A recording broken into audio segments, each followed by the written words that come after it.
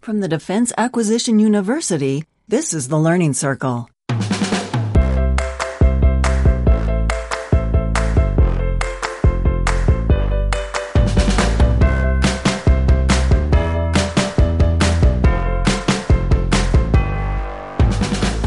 This is the Learning Circle. I'm Anthony Rotolo, and with me for today's episode is Debra Moore.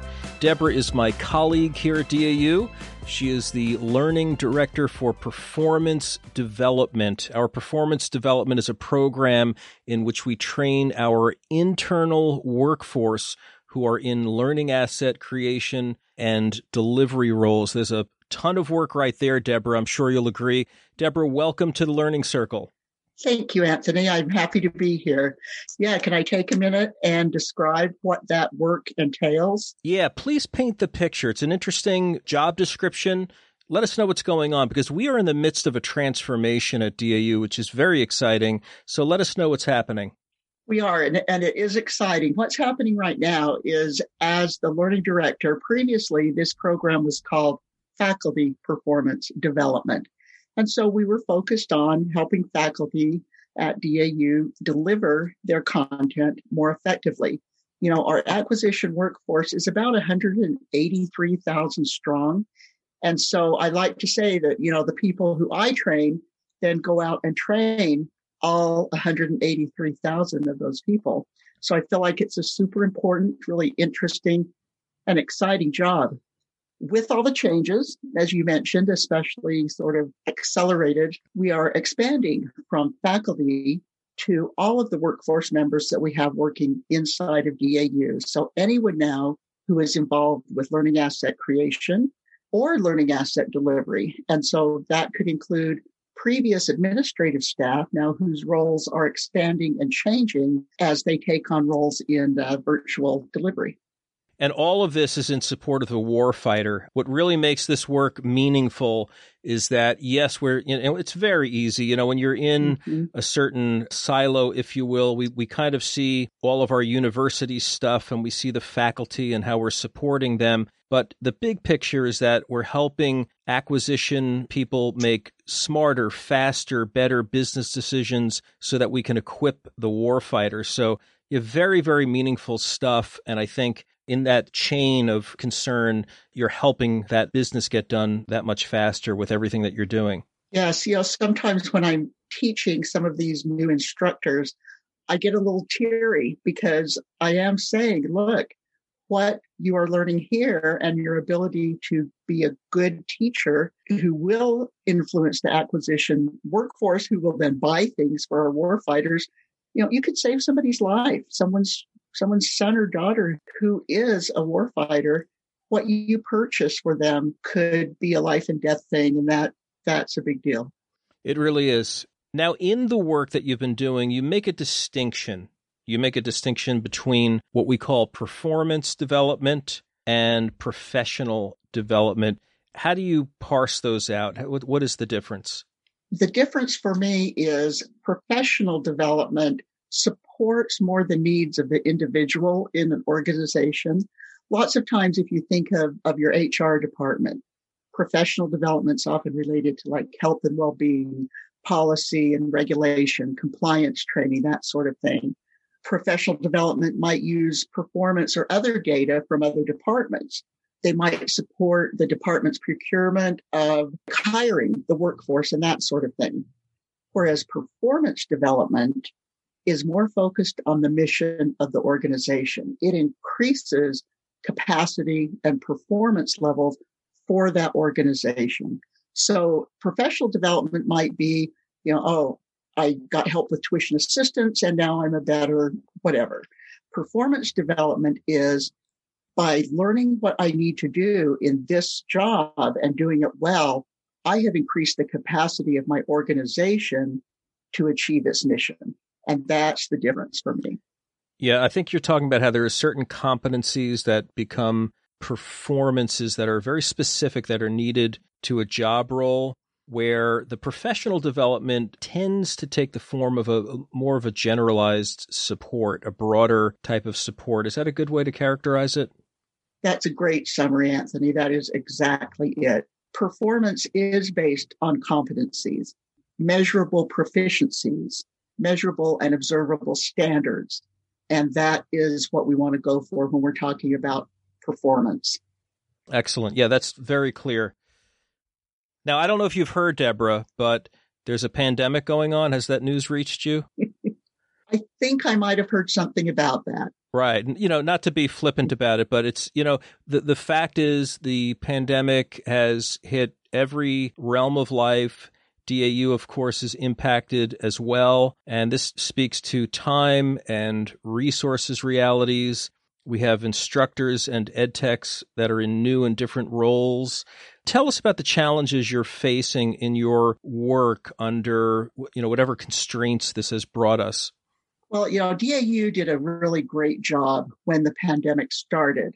DAU has always been very much an instructor-led brick and mortar classroom kind of training organization. We've had lots of online training, but not a lot of the blended or virtual instructor-led training.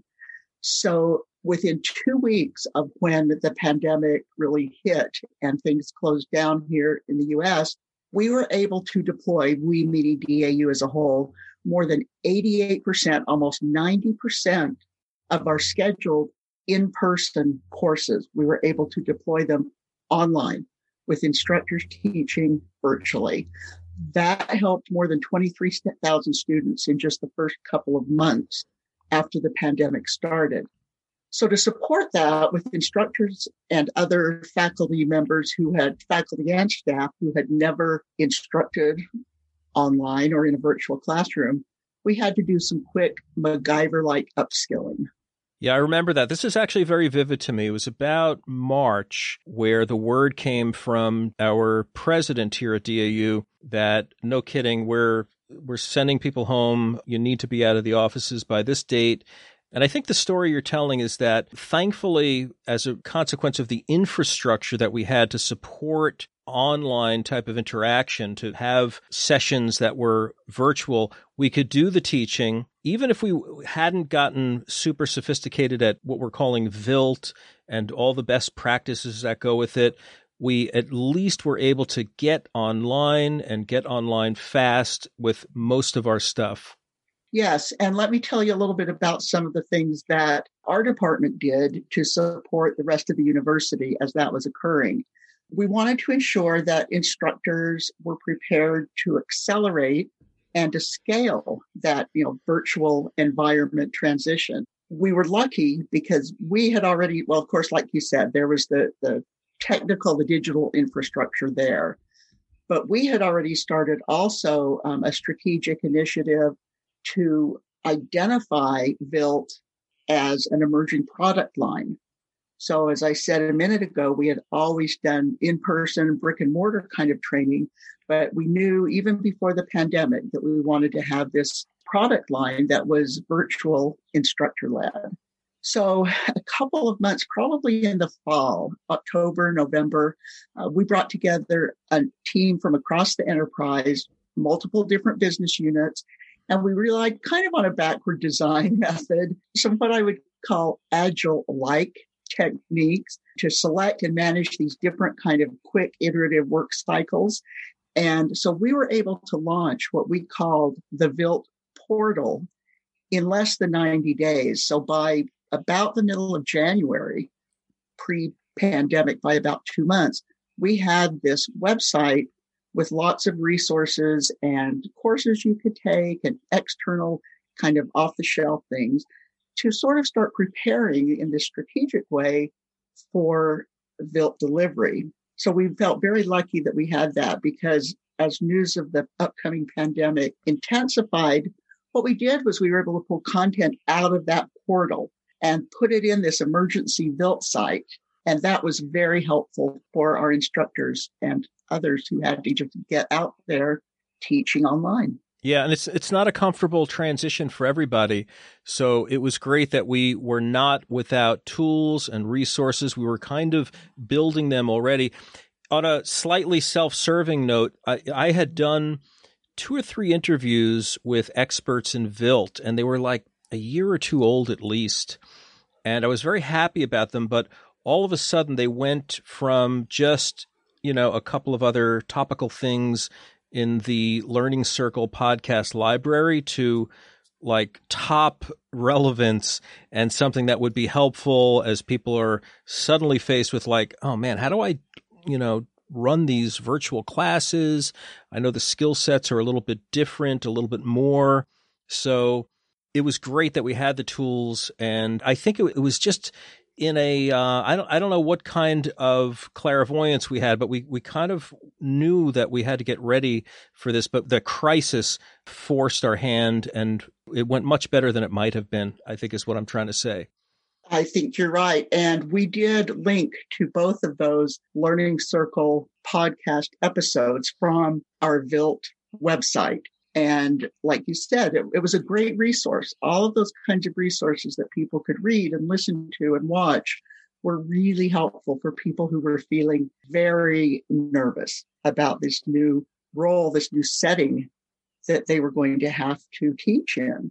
And the thing that I kind of really like about going from the regular VILT portal to our, what we call the VILT emergency site, was the way we set it up. It was very like a timeline. So we said in big letters, if you have less than a week before you have to go teach a VILT, here's the 5 things that you absolutely must do. If you have 2 weeks before you're in a virtual classroom, you can do this. These are the critical things. Then we said, if you have a month, and then we said, and if it's more than a month, we can get to a more steady state and we'll start doing not the emergency kinds of helps and fixes, but then we could do more long-term planning. But people found that very helpful. Yeah, those core essentials, you gave them right away. Yes. So it could be, don't let the perfect be the enemy of the good enough. I love that expression. You gave people just what they needed with short notice. Yes. And a couple other things we did along those same lines that were really helpful. We had a lot of really positive feedback was our ISD crew, about 8 of our ISDs at DAU.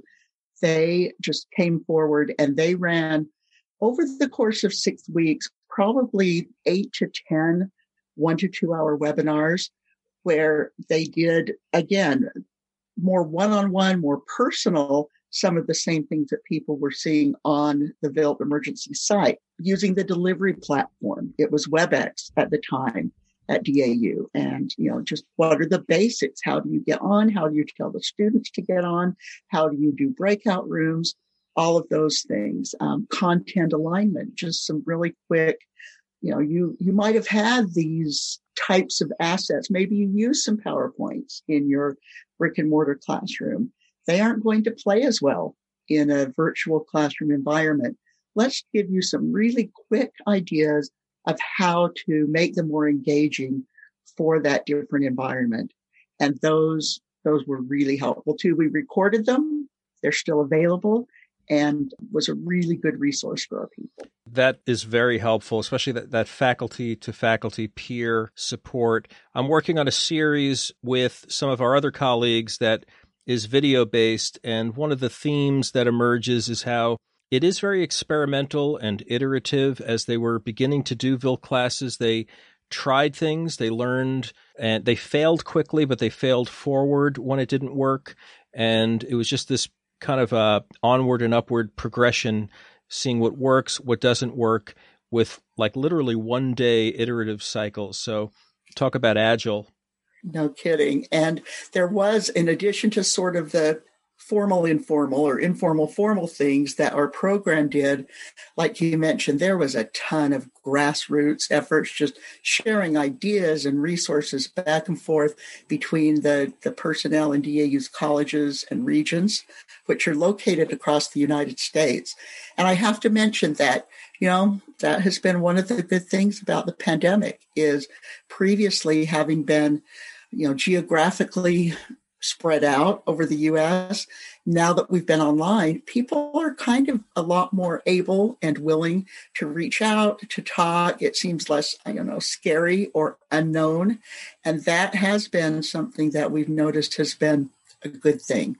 It is. Yeah, the world has made the adjustment And it's just accelerated a lot of things in the learning and development world that depended upon the trend of people migrating online in a bigger way. Mm-hmm. So, you mentioned earlier the MacGyver solutions, figuratively, if we were using the barrel of a ballpoint pen and a Wrigley's foil gum wrapper to get things done, I think that we've gotten more sophisticated in light of people now having adapted to online. What does research and experience tell us about what's required to actually reskill or upskill students for the long term? Well, I was going to use the actual gum itself as a MacGyver-ism, not the wrapper, but we were going to actually chew that gum and use it to stick something to something else. Well, you can do that, but the foil is a good conductor of electricity. So, okay. Right. I was thinking of, gluing things together, but you're right. If we want to conduct electricity, that's the way to go. MacGyver never wastes anything. So that's right. Yes, as we have gone towards the steadier state, first thing we kind of did after that initial sort of emergency response was setting up some half-day to 2-day workshops, topics like developing blended learning, because now some real library design was actually required. We wanted to have some little workshops on improving interaction and collaboration in that online environment. And so some of the research for actually upskilling, for learning, well, let's do some definitions first. Okay. If you don't mind, let me just do kind of a common definition is, first of all, skilling, which is sort of a bit of a change of an approach to hiring for a lot of organizations. But DAU has been doing this forever because DAU's approach has been to hire subject matter experts with little or no teaching experience, and then skill them so that they could become good instructors. Then there's upskilling, improving on a skill that you already have, or learning something, a new aspect of that job. So your job doesn't fundamentally change. So if you were a good classroom teacher, you could upskill to translate those skills into, say, a specific environment like virtual. Reskilling involves training employees totally new set of skills, prepares them to take on a totally different role within the company. So perhaps instead of an administrative assistant or ed tech setting up a classroom in the brick and mortar classroom, now they take on a producer role in a virtual classroom, or maybe do connectivity checks prior to an online session. And finally, multi-skilling, having skills in related areas. So let's say maybe you are an online instructor, but you also serve as your own producer. That would be an example of multi-skilling. So here's the interesting news in research. The Harvard Business Review says that upskilling requires 480 hours of intense learning and practice with feedback. Now, what is the surprising aspect of that? Just expand on that for us. I mean, it sounds like a lot, obviously, but why does that surprise you? What was expected? A 40-hour training, quick drink at the fire hose solution, or? Sometimes that is what people want or expect. And that's why I said, and here's the surprising thing. It doesn't surprise me or maybe others in the educational learning and development field. But I think that some people are thinking, hey, upskill. I'm a good teacher. I'll just, do a few different things and be great in the virtual classroom also. But I believe you mentioned earlier that there are different skills, that's a different environment. And so it requires upskilling. It's a new thing. 480 hours is about 12 weeks of, intense, pretty much full-time instruction and feedback. And that's why I think you see a lot of upskilling boot camps, sort of a summer upskill boot camp idea. Yes. Because that's about how long, they're finding that it takes. Yeah, I was being semi-facetious because I'm more of a self-taught person in most of what I do. So it's just a given for me that it's going to take me time to learn a bit at a time, try this, try that, digest, internalize, all that kind of thing. So when I was talking about the 40 hours of drinking at the fire hose, that would be the assumption that, oh, there's a week-long class and you'll get your certificate, which sometimes has been the model where, you have to get, the next level and you go to this thing for a week or two or whatever it might be. And sometimes that's enough, but sometimes it is not. In fact, there was one sort of a digital boot camp that I read about, and most of the participants in that particular one already had a university education, but little or no experience in the field that they were hoping to enter with this reskill or upskill. And what they found over and over was about 480 hours of live instruction, online or in a physical classroom, delivered over that intense 12-week period. And that, it's the feedback. That's what takes us back to performance, which is where we started a few minutes ago. Performance needs to have that feedback loop. You can't perform in a vacuum. Performance rarely improves without feedback from experts. It goes back a little bit to the old model, like if you're a master carpenter and then, you're training up the novice or the journeyman carpenters. It's sort of like that. You need to really perform. You need expert feedback. Absolutely. Yeah, there are nuances to the nuances to the nuances. And to be really good at something, you need to be observed and you need to get the feedback. I was actually just going through this last night with something I was working on, and I was getting feedback from an expert. And I'm like, I can't believe this. This is like harder than I thought. And some of this was motor skill related type of stuff, in addition to the informational part of it. So things can be very difficult, and you have to have feedback. You have to have people observe and provide you insight into how to improve. So I think that applies to almost everything you can think of. It does. And other things that they have been finding, they meaning researchers who look into this sort of thing, is in addition to the specifics and the demonstrated performance that someone could observe against a set of standards, agility and adaptability are things that people need in this whole idea of upskilling, reskilling. If their employees are resilient, a company can be resilient and pivot. And those are some of the things that, in addition to the actual, if we wanted to say hard skills of the function itself, digital expertise is another one. We have found that a lot of our faculty who are amazing in the classroom hadn't been online much, hadn't had to use, not had to, but had the opportunity, I guess, to use some of the technologies. And so that can be a barrier for upskilling, just that technological experience.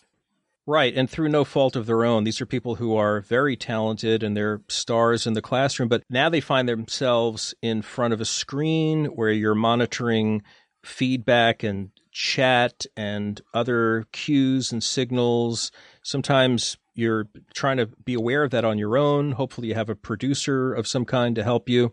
So we talked about this upskilling and that requirement of how long it takes. Obviously, we live in a very impatient world. There's a lot of urgencies. Are there ways to accelerate this? Are there ways that you've looked into where we can hasten the development and growth of upskilling? Well, I think so, Anthony. Some of the things that I have researched, again, it's the difference between quick and quickly as is practicable. Nothing that takes as many hours and that you want to be really good at or have a quality product. It's not just observing someone teaching, but you can also measure the quality of your products. And so to get quality products, to get world-class instruction, it's not going to be quick, but it can be a little quicker. And these are some of the things that I've discovered and that we are looking into trying to implement some of them at DAU. I think there's a really great opportunity for some video-based systems.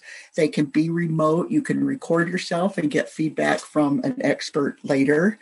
You can have that in person, and have an opportunity to be coached, and that saves on travel. And also in this virtual environment, it fits in perfectly and can even be used if and when we do go back to the brick and mortar classroom. You could still record yourself and get feedback virtually. You don't have to perhaps have someone travel out to your location. Another thing is to establish that really clear connection between the digital and technical skills and the functional skills. Think about the role and just only learn those technical skills that you need to perform in that role. That's why we're really focused on a role-based environment right now. Just what do you need, when do you need it to really do a good job? A really good mapping of what the final expectation is and how you're going to be assessed or how you want to be assessed, and the kind of competencies and behaviors that you need to be demonstrating.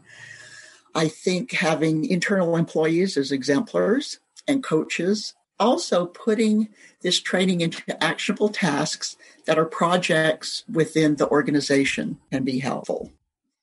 Let me ask you about the forgetting curve, because while you're learning, knowledge is degrading. Mm-hmm. Are there techniques that come into play there to help retain so that the kind of the leaky buckets of our brains are less leaky and we develop faster in that sense? I know that you did not look at my notes or the things that I was thinking would be good for, some of the things that I've researched and found to be helpful. But if you could see my notes, you would see that I have made notes right along those same lines. So let me go ahead and share some of those things. Starting out, the training can be personalized, leverage what people are already good at so it aligns at the right level. So I propose sort of a matrix learning pathway for novice through expert, where you eventually become a peer mentor.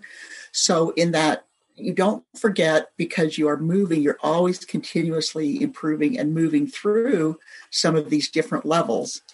Another thing that we're working on is, so good with my little websites, we're starting a performance development site, which Anthony, you, with your great graphic design skills, you designed our homepage for us, which is great. It's very modern. It's attractive. So thank you for that. I'm happy to be of service. But that will be a place for people to access development and remembering options, not only longer term courses, but quick guides. Everything in the government has to have an acronym. So I'm calling these quick guides Rapid Application Modules, RAMs. And it's similar to that VILT emergency portal. Here are the 5 first things to do. Or you've taken this course, now it's time to grab this 2 to 4 page infographic or reading material and read what happens if you skip one of those steps. Or here's one video of someone doing it right and another video of someone doing it wrong. Watch and learn. Reinforcement. I love the idea of a ding or a phone call or something saying with, a little text or a note that says, have you thought about X today? Something that you had learned. So that's sort of a constant or frequent reinforcer. And that coaching ideas. Supervisors who recognize that upskilling is important, that if you want high quality and world-class performance, you need to have time to practice it. And so frequent practice is something that needs to be built in to your work day. And one last thing along these lines is that if you really emphasize engagement among your employees, sort of set that culture of trust, that it's not a bad thing or a sign you're a bad manager or a bad instructor.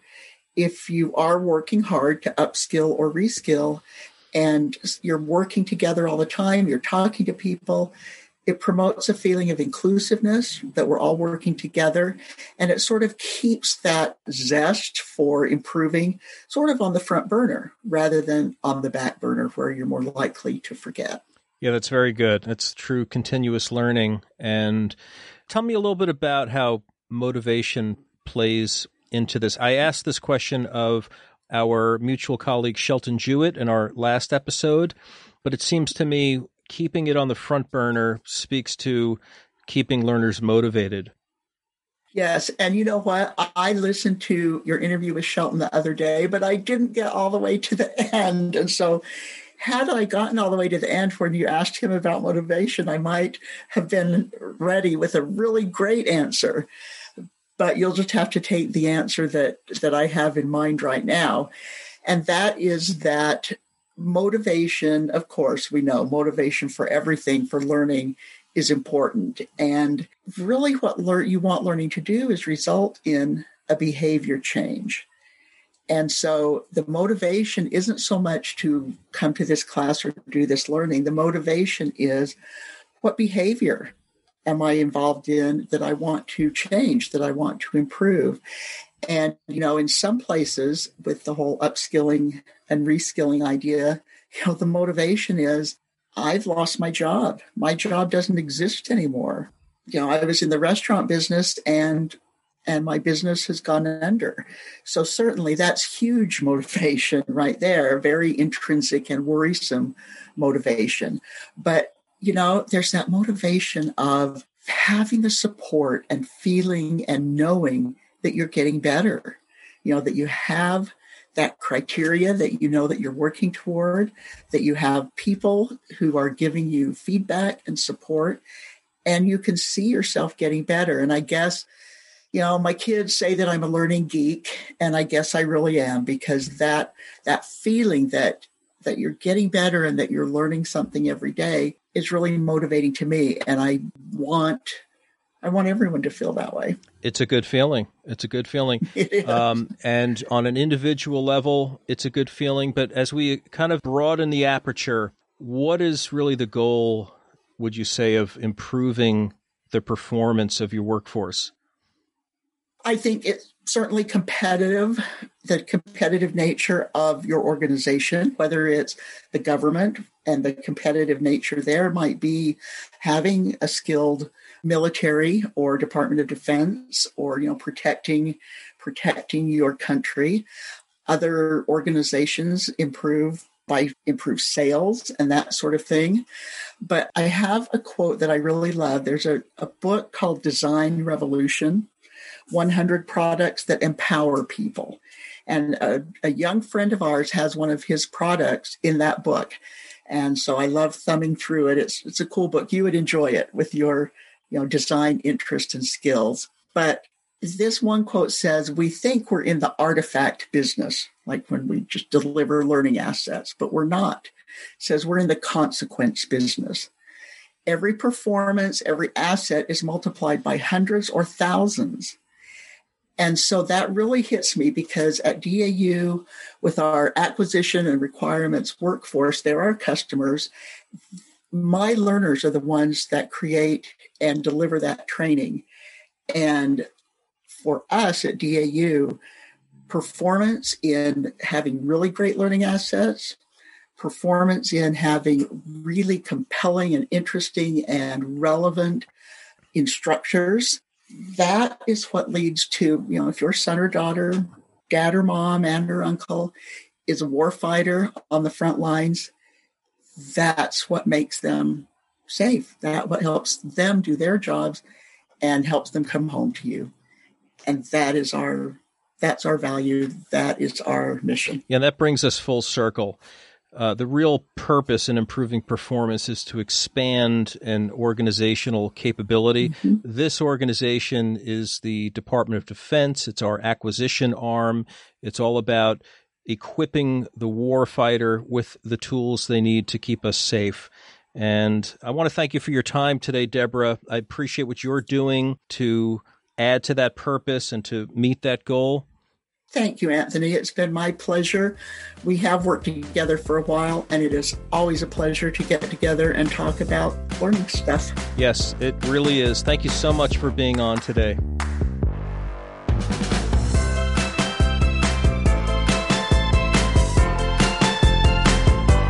Thank you for listening.